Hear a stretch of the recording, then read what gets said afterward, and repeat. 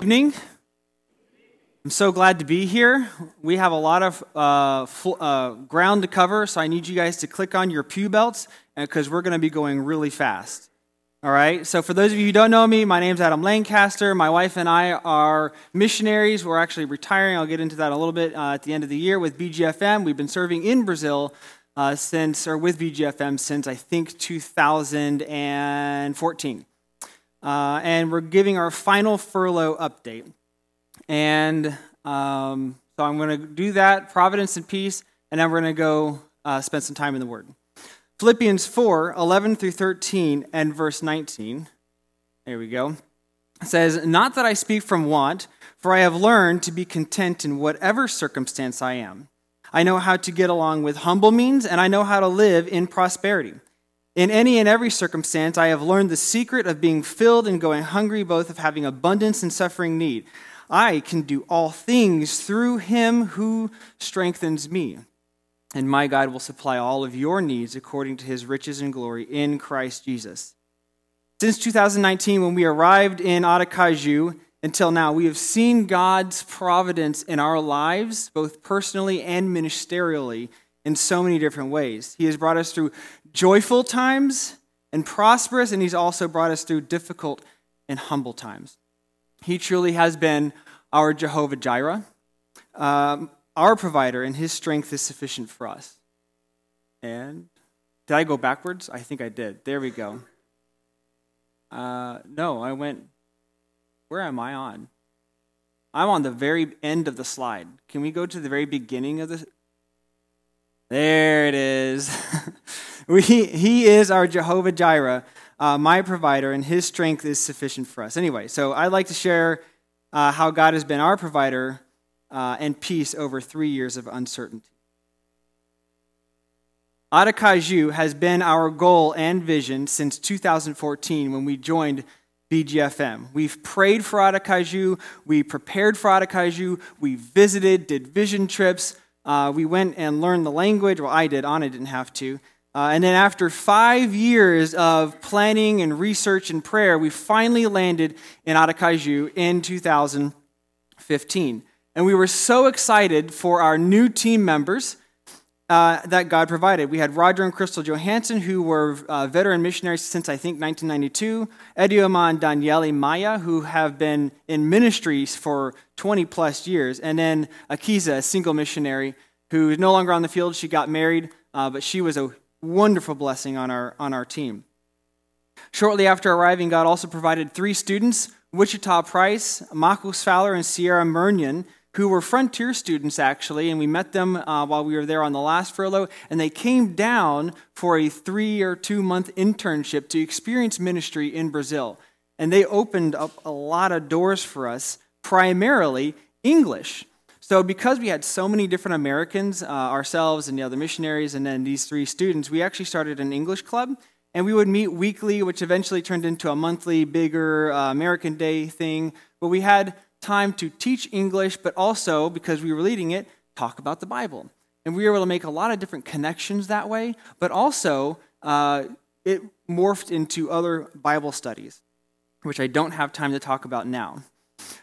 One of the other things that the Lord provided was this lady named Sihileji. She's a wonderful gal, and as one lady actually talked about her, an older lady who knew her, she said, "Sihileji's far too Catholic. The Lord would never save her. It's impossible for her to convert."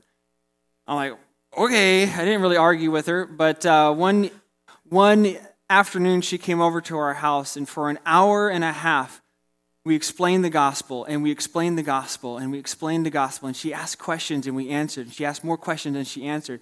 And then have you ever seen that? Like that? And then the light bulb just clicks. And it was that moment where she goes, "Oh." And in tears, she accepted Jesus Christ as her Savior. And to this day, she's still a faithful member at the church in Aracaju. I pray for her husband, Michael, who is not a believer, and they're having a lot of relational issues, so you can be praying for that family situation. But she was an amazing providence in our lives. Some of the other ministries that we were involved with during that 1 year we were there before COVID hit was hosting church services in our house, so we were never late, women's ministries, evangelisms, couples encounters. We stayed very busy. A lot of it really was evangelism because we didn't have Awana or a lot of other like ministries and kids ministries because we were planning a church. We had nothing. So a lot of it was just finding opportunities to evangelize and then inviting them to do one-on-one Bible studies. So we stayed very busy during that time. Well, in March, Hosanna was 35. This is March of 2020, so put yourself back.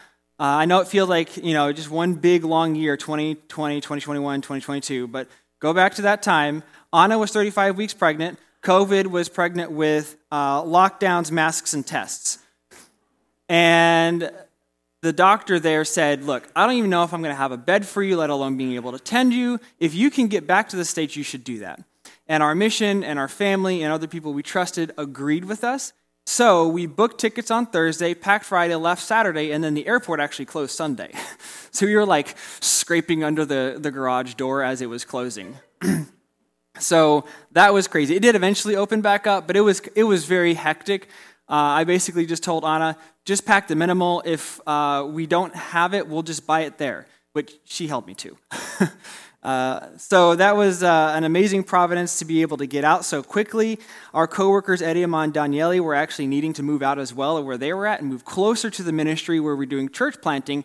So they moved into our house. We told them, oh yeah, we'll be back in like 3 to 5 months. It'll be fine.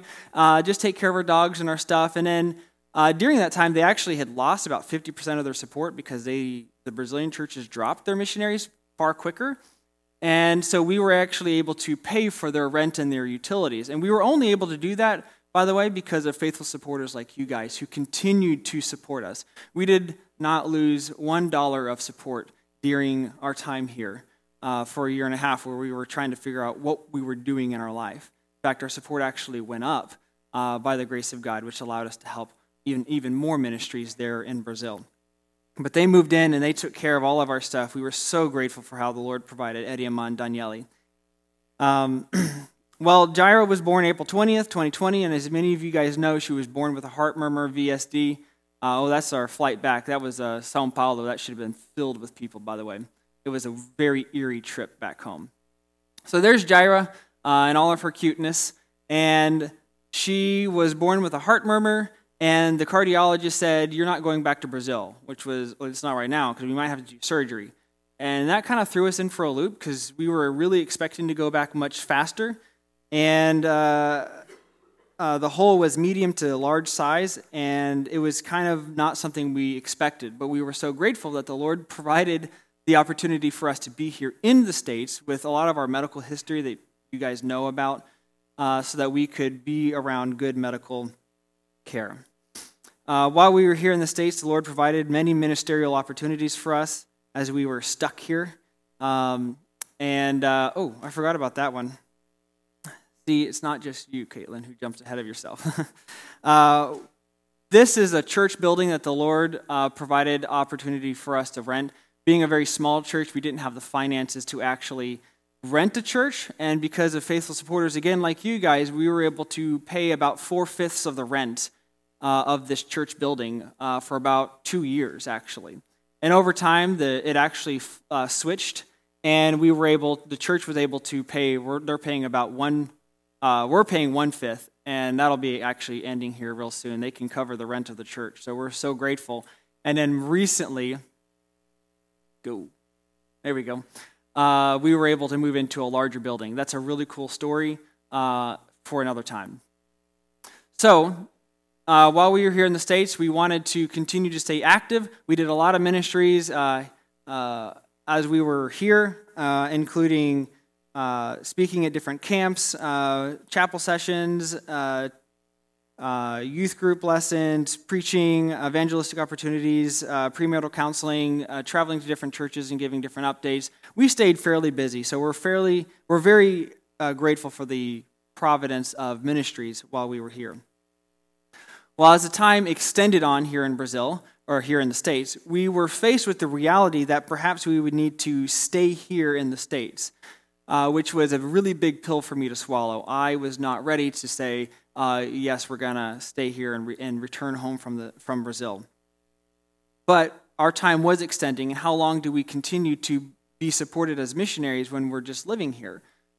And in the end, God taught us and provided peace as we learned how to navigate these difficult waters.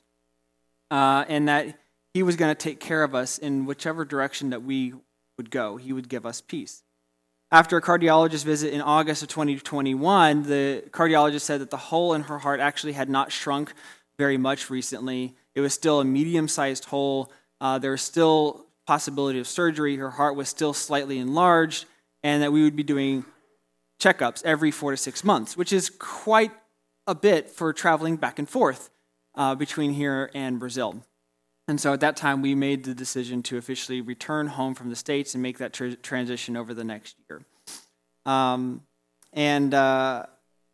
We went back in September and October to announce to our mission. We had a missions conference, and then we also were able to take part in a wedding. And then in January to March, we went back to officially close down shop there, where we sold everything, gave things away, threw things away, finished up our house rental contract, and said our goodbyes. It was also there that we faced an emergency surgery, as Anna had a life-threatening ectopic pregnancy, that we were even unaware that she was pregnant at the time. And much of her time after that surgery was actually just laying on the couch for that time. It was a very stressful trip. To say it was probably the most stressful trip that I have ever done, I think, for both of us in our lifetime. But in all of this, God did continue to provide us peace over and over and over again in the midst of the ups and downs and the stresses of trying to figure and navigate these waters. And I would say that you guys have been our church family through this like I've never had before. So thank you so much for all of your help. Okay, think about ice cream afterwards. Here we go. So at this point, we are retiring from BGFM. We will officially come off of BGFM in December. And leaving the ministry has actually been far more difficult than I ever expected. I was kind of focusing on, oh, look, we're going to have maybe, Walmarts and Chick-fil-A here. We can focus on that. But every time I think about our ministry in Brazil, I'm like, it's just not the same because we love Brazil so much. And in the short time that I've been there, I can't imagine how difficult it is for my wife who grew up there. We love the ministry there. But we have peace about the decision that we've made. Ice cream, we got this. We can move on. So until then, we are going to be actually stepping out of ministry full-time in terms of vocation, and we're going to be serving here with you guys. So you're stuck with us. And we're very grateful to be here with you all. I've taken on an IT job, and I'll be doing that working from home, so it'll be flexible for continued ministry here, and it's still going to be really good. And the church in Brazil will continue because God does not need me or us. He desires to use us. And there are still missionaries there continuing to work there in Brazil. So we're very grateful for that. So, Jehovah Jireh. He's been our Jehovah Jireh. Jireh, by the way, that name was picked before all of this happened. It was very providential to have a living, breathing reminder of God's providence. I'd like to take some time to move into a period of looking at God's word. I'm going to try to fly through this. So again, I hope you have your seatbelts on. But this is what God has been teaching me personally in this period. It's interesting that I think God, I'm so glad, at least he does it with me. I don't know if he does it with you, but he focuses on one thing in my life that I really need to fix. So we went through a period of grace that we don't deserve anything, and we had to learn grace. And then we went through a period of providence, and that God provides and takes care of everything. And then he brought me through a period of teaching me peace, and that God's in control of everything. And I'm so glad he did it in that order, and he only did it at one at a time, because if he did all three, I probably would have been really overwhelmed by all of that. But this is kind of this is my personal time with God and how he's been teaching and growing me. And I hope that it's encouraging to you. So, producing perfect peace. Let's pray. Good idea. Dear Lord, thank you for how you have provided for our family and used us in Brazil. Thank you for all the ministries and the people in our lives, the finances, and of course the peace. I pray for this time in your word that you would use me to speak your word. And thank you for being our Jehovah Jireh. In Jesus' name, amen. So 1 in 5 adults, you can see the stuff on the back, I hope. 1 in 5 adults today are diagnosed with mental disease.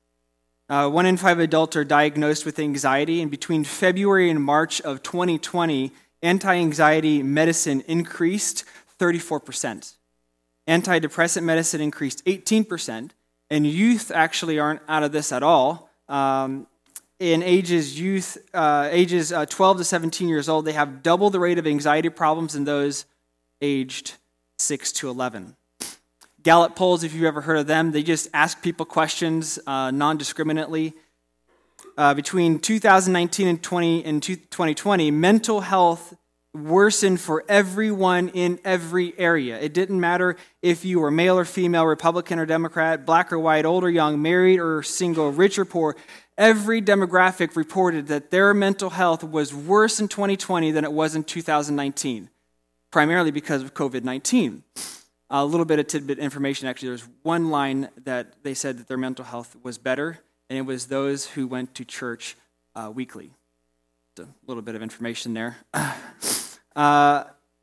I would say that beyond a virus pandemic, we actually have a peace pandemic. We have a peace pandemic. Anxiety and mental health problems in our nation, and we need a solution. And the solution is perfect peace in our lives. In a world, and we're talking about a world full of darkness, right? We have a light, the Word of God, spoken through the prophets and through Christ, that shines as a light in the darkness. Do we as Christians have that light in our own lives? We need this light in a world full of darkness and depression and despair and anxiety. We need godly, biblical, perfect.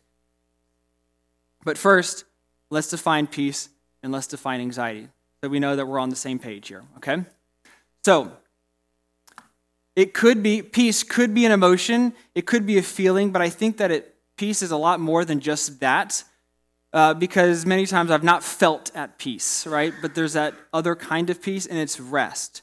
So do you sleep at night before a major surgery, before a test, before an interview, before the birth of your child, before you begin your first harvest, before your first date? Do you have rest at night? Maybe you're waiting for the results of a health exam, and you don't know what it's going to be. Does it keep you up at night? Before a big project, does it keep you up at night? Do you worry? Are you anxious? Or are you able to sleep? Rest. In Webster's dictionary, anxiety is defined as a feeling of worry, nervousness, or unease, typically about an imminent event or something with uncertain outcome. But I think it's really missing the mark on that. I want to give it a bit more bite. Anxiety is not knowing the future, but you need to know it. Needing to control it, needing to know the future. And if you can't, or if I can't know the future, then I get anxious. If I can't control it, I get anxious. Anxiety is when you want to play God and then realize, oh, I can't. And then you get anxious. I have to know what's going to happen so that I can prepare best for it. And because I can't, because I'm not God, then I get anxious. Peace and anxiety. What does Jesus say about peace? Well, he says, John 16:33, these things I have spoken to you so that in me you may have peace. In the world you will have tribulation, but take courage. I have overcome the world. And he says this shortly before he's crucified. We'll be looking at a few key verses in the Bible on how to produce perfect peace. And here are my 3 main points, and we're going to go through them. Honest humility, heavenly hope, and perfect peace. Honest humility. Go.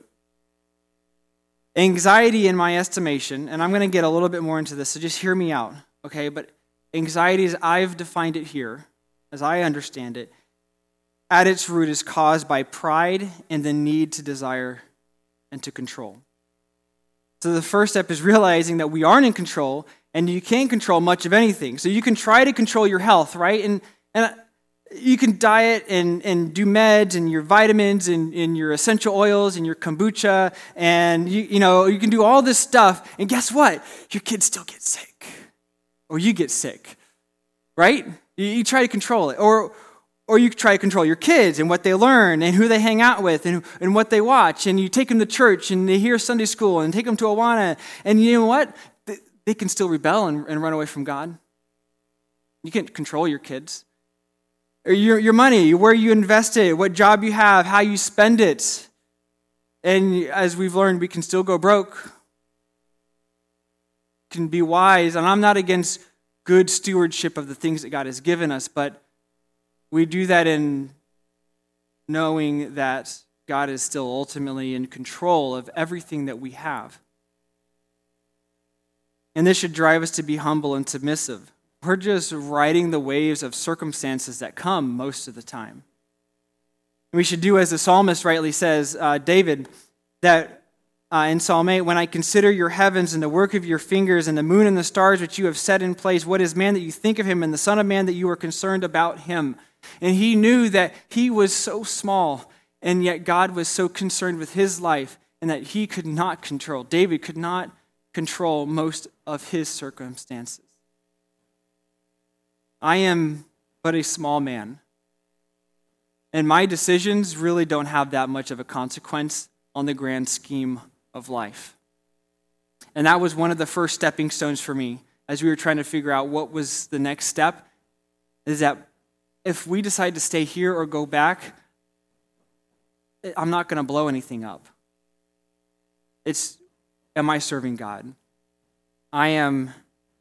I'm just baffled that God wants to use me and be concerned about me. In fact, when we're being humble, it actually puts us in the passenger seat, and it's when we do this that God says that he blesses us. So 1 Peter 5:6 says, therefore humble yourselves under the mighty hand of God that he may exalt you in the proper time. And you know what? The very next verse is the verse that says, casting all your anxieties on him. So being without anxiety is directly connected here with being humble. Do you humble yourself in your anxieties? If you cannot be rid of your anxieties until you do. Because the more you try to control, the more you realize that you can't, and the more worry. Put your hope in God, as God does control all things. We need to be honest in our humility. Honest humility. Which leads to heavenly hope. Romans 15:13. Now may the God of hope fill you with all joy and peace in believing, so that you will abound in hope by the power of the Holy Spirit. Hope and peace are actually two sides of the same coin, I believe. So you can't have perfect peace without heavenly hope, and heavenly hope produces perfect peace. And what we hope in will determine what kind of peace we receive. Is it a perfect peace or is it an imperfect peace? And what we put our hope in is actually, if it's anything other than God, it's an idol. It's an idol. The world says that we should put our hope in the government and family, money, work, medicine. It doesn't always work. An idol could be anything that you would sin to get or have. Good grades, so you cheat. Money, so you steal. Comfort, so you're lazy. Or to be loved, so you compromise. It's what you run to first when the floor drops out from underneath you as a distraction or as a way out or for comfort. Maybe it's video games, food, Dr. Pepper is probably my weak spot, sex, alcohol, parties, vacation, friends. What do you do to distract yourself? It's the first thing you go to. And this is what you put your hope in. If I just go to this person, then I'll feel better. If I just take this, then I'll be better. What do you put your hope in? And many times they're good things, right? And they're not wrong to go to your friend, but do you go to God first? It could be what brings us the most joy, and if it's lost and it's taken away, we become bitter and angry. Your kids, your house, your money, your phone, your health, your spouse. What do you hold so dearly and closely, and that if it's taken away, we become bitter? One of my biggest fears is actually that my kids would walk away from God. And I wonder, and I pray that this is not my response, if my kids were to walk away from God, would I be angry at God? What do you hold so dearly and closely? The thing is that all of these are unable to be trustworthy and bring us hope. And when it's taken away, it brings us dissatisfaction and anxiety because they will fail. They're counterfeits. Psalm 16:4 says, the sorrows of those who have bartered for another god will be multiplied. You see that in an alcoholic, right?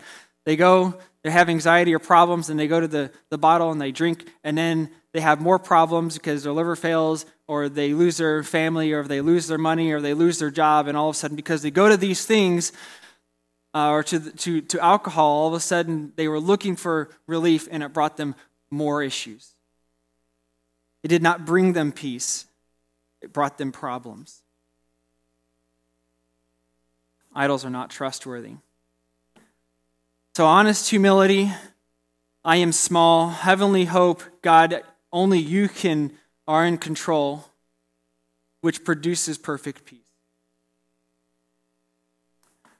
Perfect peace. 2 Thessalonians 3:16 says, now may the Lord of peace himself grant you peace in every circumstance. The Lord be with you all. He is the source of peace. He is, as it says, the Lord of peace.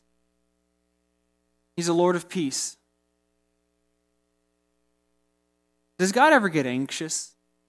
Has God ever felt anxiety? Jesus included in his humanity. Do you think Jesus ever felt anxious? I don't believe he did.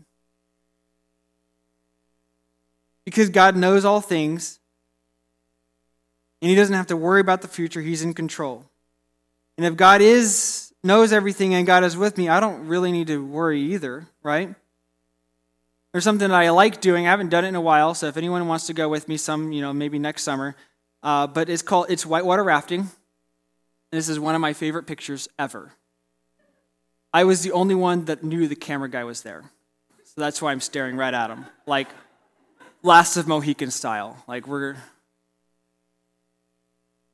Whitewater rafting can be very dangerous if you've ever gone, and the guide will tell you, now if we go down this way, we're going to flip over and you're going to get stuck in the rapids and then you're going to drown. Like, okay, well, I'm glad you know, because I would not have known that.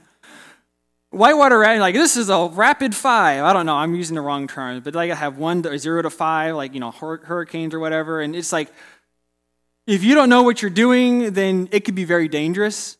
But the guide knows what he's doing. He knows where to go. He knows where to avoid. And he knows how to help you have a good time. And look, we're all smiling. We're having a great time because of the really strong guy in the back. Right? That guy makes whitewater rafting fun. And we can trust him. God is our guide. Now, our boat isn't necessarily our physical body. It's our spiritual body. Our physical boat could flip over and capsize. We can have medical issues or problems in our lives or whatever. But you know what? God's our guide, and he's going to navigate us through that. There's a missionary right now that's dying of cancer with BGFM. We just found out about this weeks ago. And it's progressing very fast. I don't know much information other than it's just really bad. And I guarantee you, he is at peace. And his prayer request has been for the doctors that are serving him to get saved. He is a titan in our mission. And his physical boat is sinking quickly. But his spiritual boat is just fine because he's trusting in God, our guide. Isaiah 26:3 says, "The steadfast of mind you will keep in perfect peace because he trusts in you." We receive perfect peace by trusting in God. Imagine you get into the raft and you're still anxious. You have the best guide in the world. He's never lost a boat. He's never lost a person. He's done it thousands of times. And you start hyperventilating. Whose problem is it that you have anxiety at this point? Is it the guide or is it you? It's the person who's not trusting in God. The steadfast of mind you will keep in perfect peace because he trusts in you. We need to trust in God. 1 Peter 5:7 says, "Casting all your anxieties on him because he cares for you." We need to give him our anxieties in our humility. Remember, humble yourselves under the mighty hand of God, the verse before. And he has the strength to carry our hurts and our worries. And he cares about us to do that. And then we need to take our anxieties and we leave them at the feet of the cross of Jesus and we look to the face of Jesus, knowing that he's in control. But oftentimes what I've done is I'll leave them, I give them to Jesus and I'll go back and then in the morning I wake up, I want to hold on to these just a little bit more. And then they get heavy, right? And you got, I can't do it anymore. You set it down. And then later on, hold on, let me just think about it a little bit more. And we start overthinking our worries and our anxieties. We need to leave them there and we need to look to Jesus. It's a state of mind of I do not need to be in control and I trust God.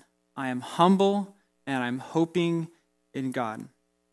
Philippians 4:6-7 says, "Be anxious for nothing, but in everything by prayer and supplication with thanksgiving, let your requests be made known to God, and the peace of God, which surpasses all comprehension, will guard your hearts and minds in Christ Jesus." The Bible makes it a command not to be anxious. And I understand perhaps some people might disagree, but hear me out. I know that just hear me out here. But as anxiety, as I've defined at the beginning, needing to be in control, I believe is a sin. The Lord commands us not to be anxious. And then if we do otherwise, it's something that God has not commanded us to do. I'm not referring to, here I am, I'm referring to the overwhelming panic that sets in because you don't know what's going to happen and you don't have rest. And I'm not referring to stress or being overburdened. Jesus was stressed. He sweat drops of blood. He was so stressed out and overburdened. But I do not believe he was anxious. I'm not talking about abstract medical conditions. I understand that those are out there. I'm talking about anxiety. Be anxious for nothing. And the Bible gives us a two-step process on how to kind of deal with this type of anxiety. First, he says, pray, reach out to God, express what you're feeling.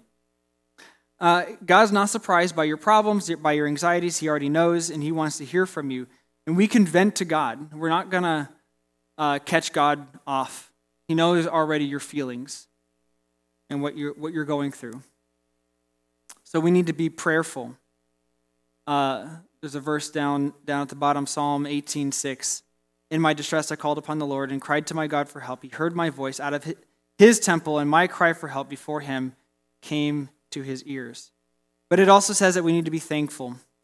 Find things that God has given you that we can be thankful for, that you can be thankful for. Contentment, big or small. The food in your belly, the phone in your pocket, the kids in your house, money in your bank, the smell of the flowers around you, music, anything can help us to keep our mind off of anxiety. There's a method out there called the 5-4-3-2-1 method. I think it's a really interesting method. And the idea is that when you're having a panic attack, you need to find 5 things you can see, 4 things you can feel, 3 things you can hear, 2 things you can smell, and 1 thing you can taste. And I think this is an interesting method, but I want to add something to it. Find these things and then praise the Lord for those things around you. 5 things that you can see that you're thankful for to God. And 4 things and 3 things. Be thankful to the Lord in your circumstances. 1 Thessalonians 5:16 and 18 is kind of a summary, right, of Philippians. Rejoice always, pray without ceasing, and everything give thanks, for this is the will of God for you in Christ Jesus. The word in is interesting there because it doesn't say for. And maybe I just need to study a little bit more theology or hear a few more of Pastor Matt's sermons, but I've never been thankful that Zechariah died. I've never yet to be thankful for the hole in Jairus' heart. I have yet to be thankful for the emergency surgery that Anna had to do with the ectopic pregnancy, or for any of the other losses that we've gone through.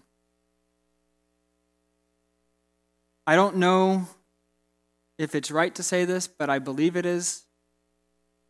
I don't think we necessarily need to be thankful for every situation that happens. Sometimes those things do turn out that way. I'm so thankful that I missed my bus because it turned over. I don't know. But I can tell you this, in every one of those circumstances, I've been thankful in it. I've been thankful in it. So in closing, skipping some things here. Psalm 4:8. Psalm 4:8 says this, in peace I will both lie down and sleep, for you alone, O Lord, make me dwell in safety. This is Grace's first verse she memorized. Em paz me deito e logo adormeço, pois só tu, Senhor, me fazes viver em segurança. Psalm 4:8. Peter in prison, right? Acts 12:6. On the very night when Herod was about to bring him forward, Peter was sleeping between 2 soldiers bound with chains. He didn't have NyQuil to get him through it. Sleeping. He didn't care what was going to happen. He was at peace. Jesus on a boat in the storm. And there arose a fierce gale of wind, and the waves were breaking over the boat so much that the boat was already filling. And Jesus himself was on the stern, asleep on a cushion. Must have been a MyPillow. I don't know. He was out at peace. You want to sleep like that? I want to sleep like that. I need perfect peace. What about Jesus right before he was crucified? 1 Peter 2:22-23 says, who committed no sin, nor was there any deceit found in his mouth.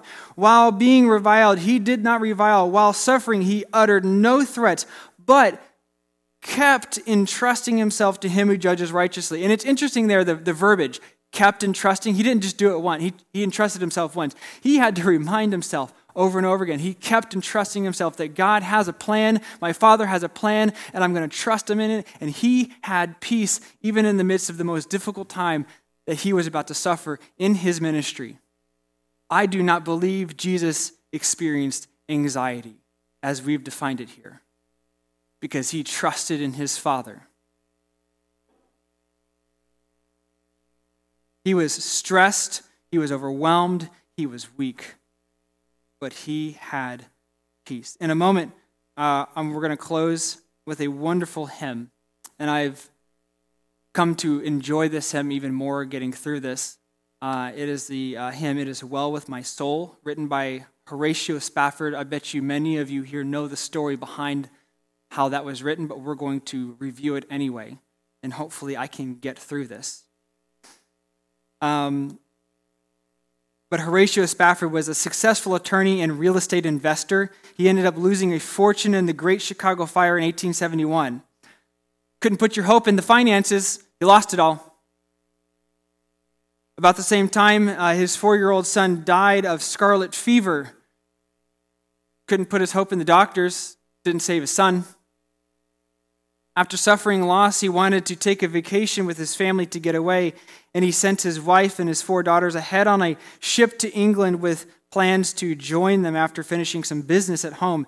And tragically, on the voyage over, the ship sank, and over 200 people lost their lives, including all 4 of Horatio Spafford's daughters: Annie, Maggie, Bessie, and Tanetta. looked like beautiful girls. His wife survived, miraculously. And when she arrived in England, sent a telegram to her husband and said, "Saved alone, what shall I do?" Horatio, of course, set sail at once for England, and while on the boat, this captain knew the story about what happened to the Spafford family, and as they were passing over the spot where the ship sank, the captain called him out to let him know. At this moment, how would you react? Would you shake your fist at God and be bitter? You question, why did this happen? Would you become angry? It was at this point that these words filled his mind and his soul, and wrote the poem, which was eventually put to song by one of his friends, "When peace like a river attendeth my way. When sorrows like sea billows roll, whatever my lot, thou hast taught me to say, it is well with my soul." What an amazing response. Could we stand and sing that, and then I'll close out afterwards?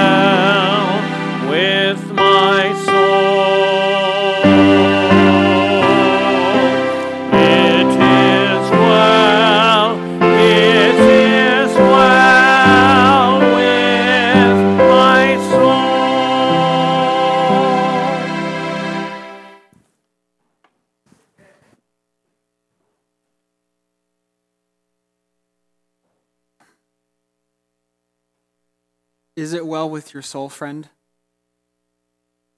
Whatever your lot, do you have peace? No matter what comes, do you have peace? Perfect peace. Be anxious for nothing, but let the peace of God guard your hearts and your minds so that you may have perfect peace, produced by heavenly hope, which comes from honest humility. Let's close in prayer one more time. Father God, thank you for your perfect peace that you have provided in my life and in my family's life. And although I do not know what the future holds, I know that you are in control. I am little, but you are concerned about my life for some reason. And I am so blessed and grateful to have you as my Jehovah Jireh and my God of peace. In Jesus' name, amen. Are we dismissed? No. Okay.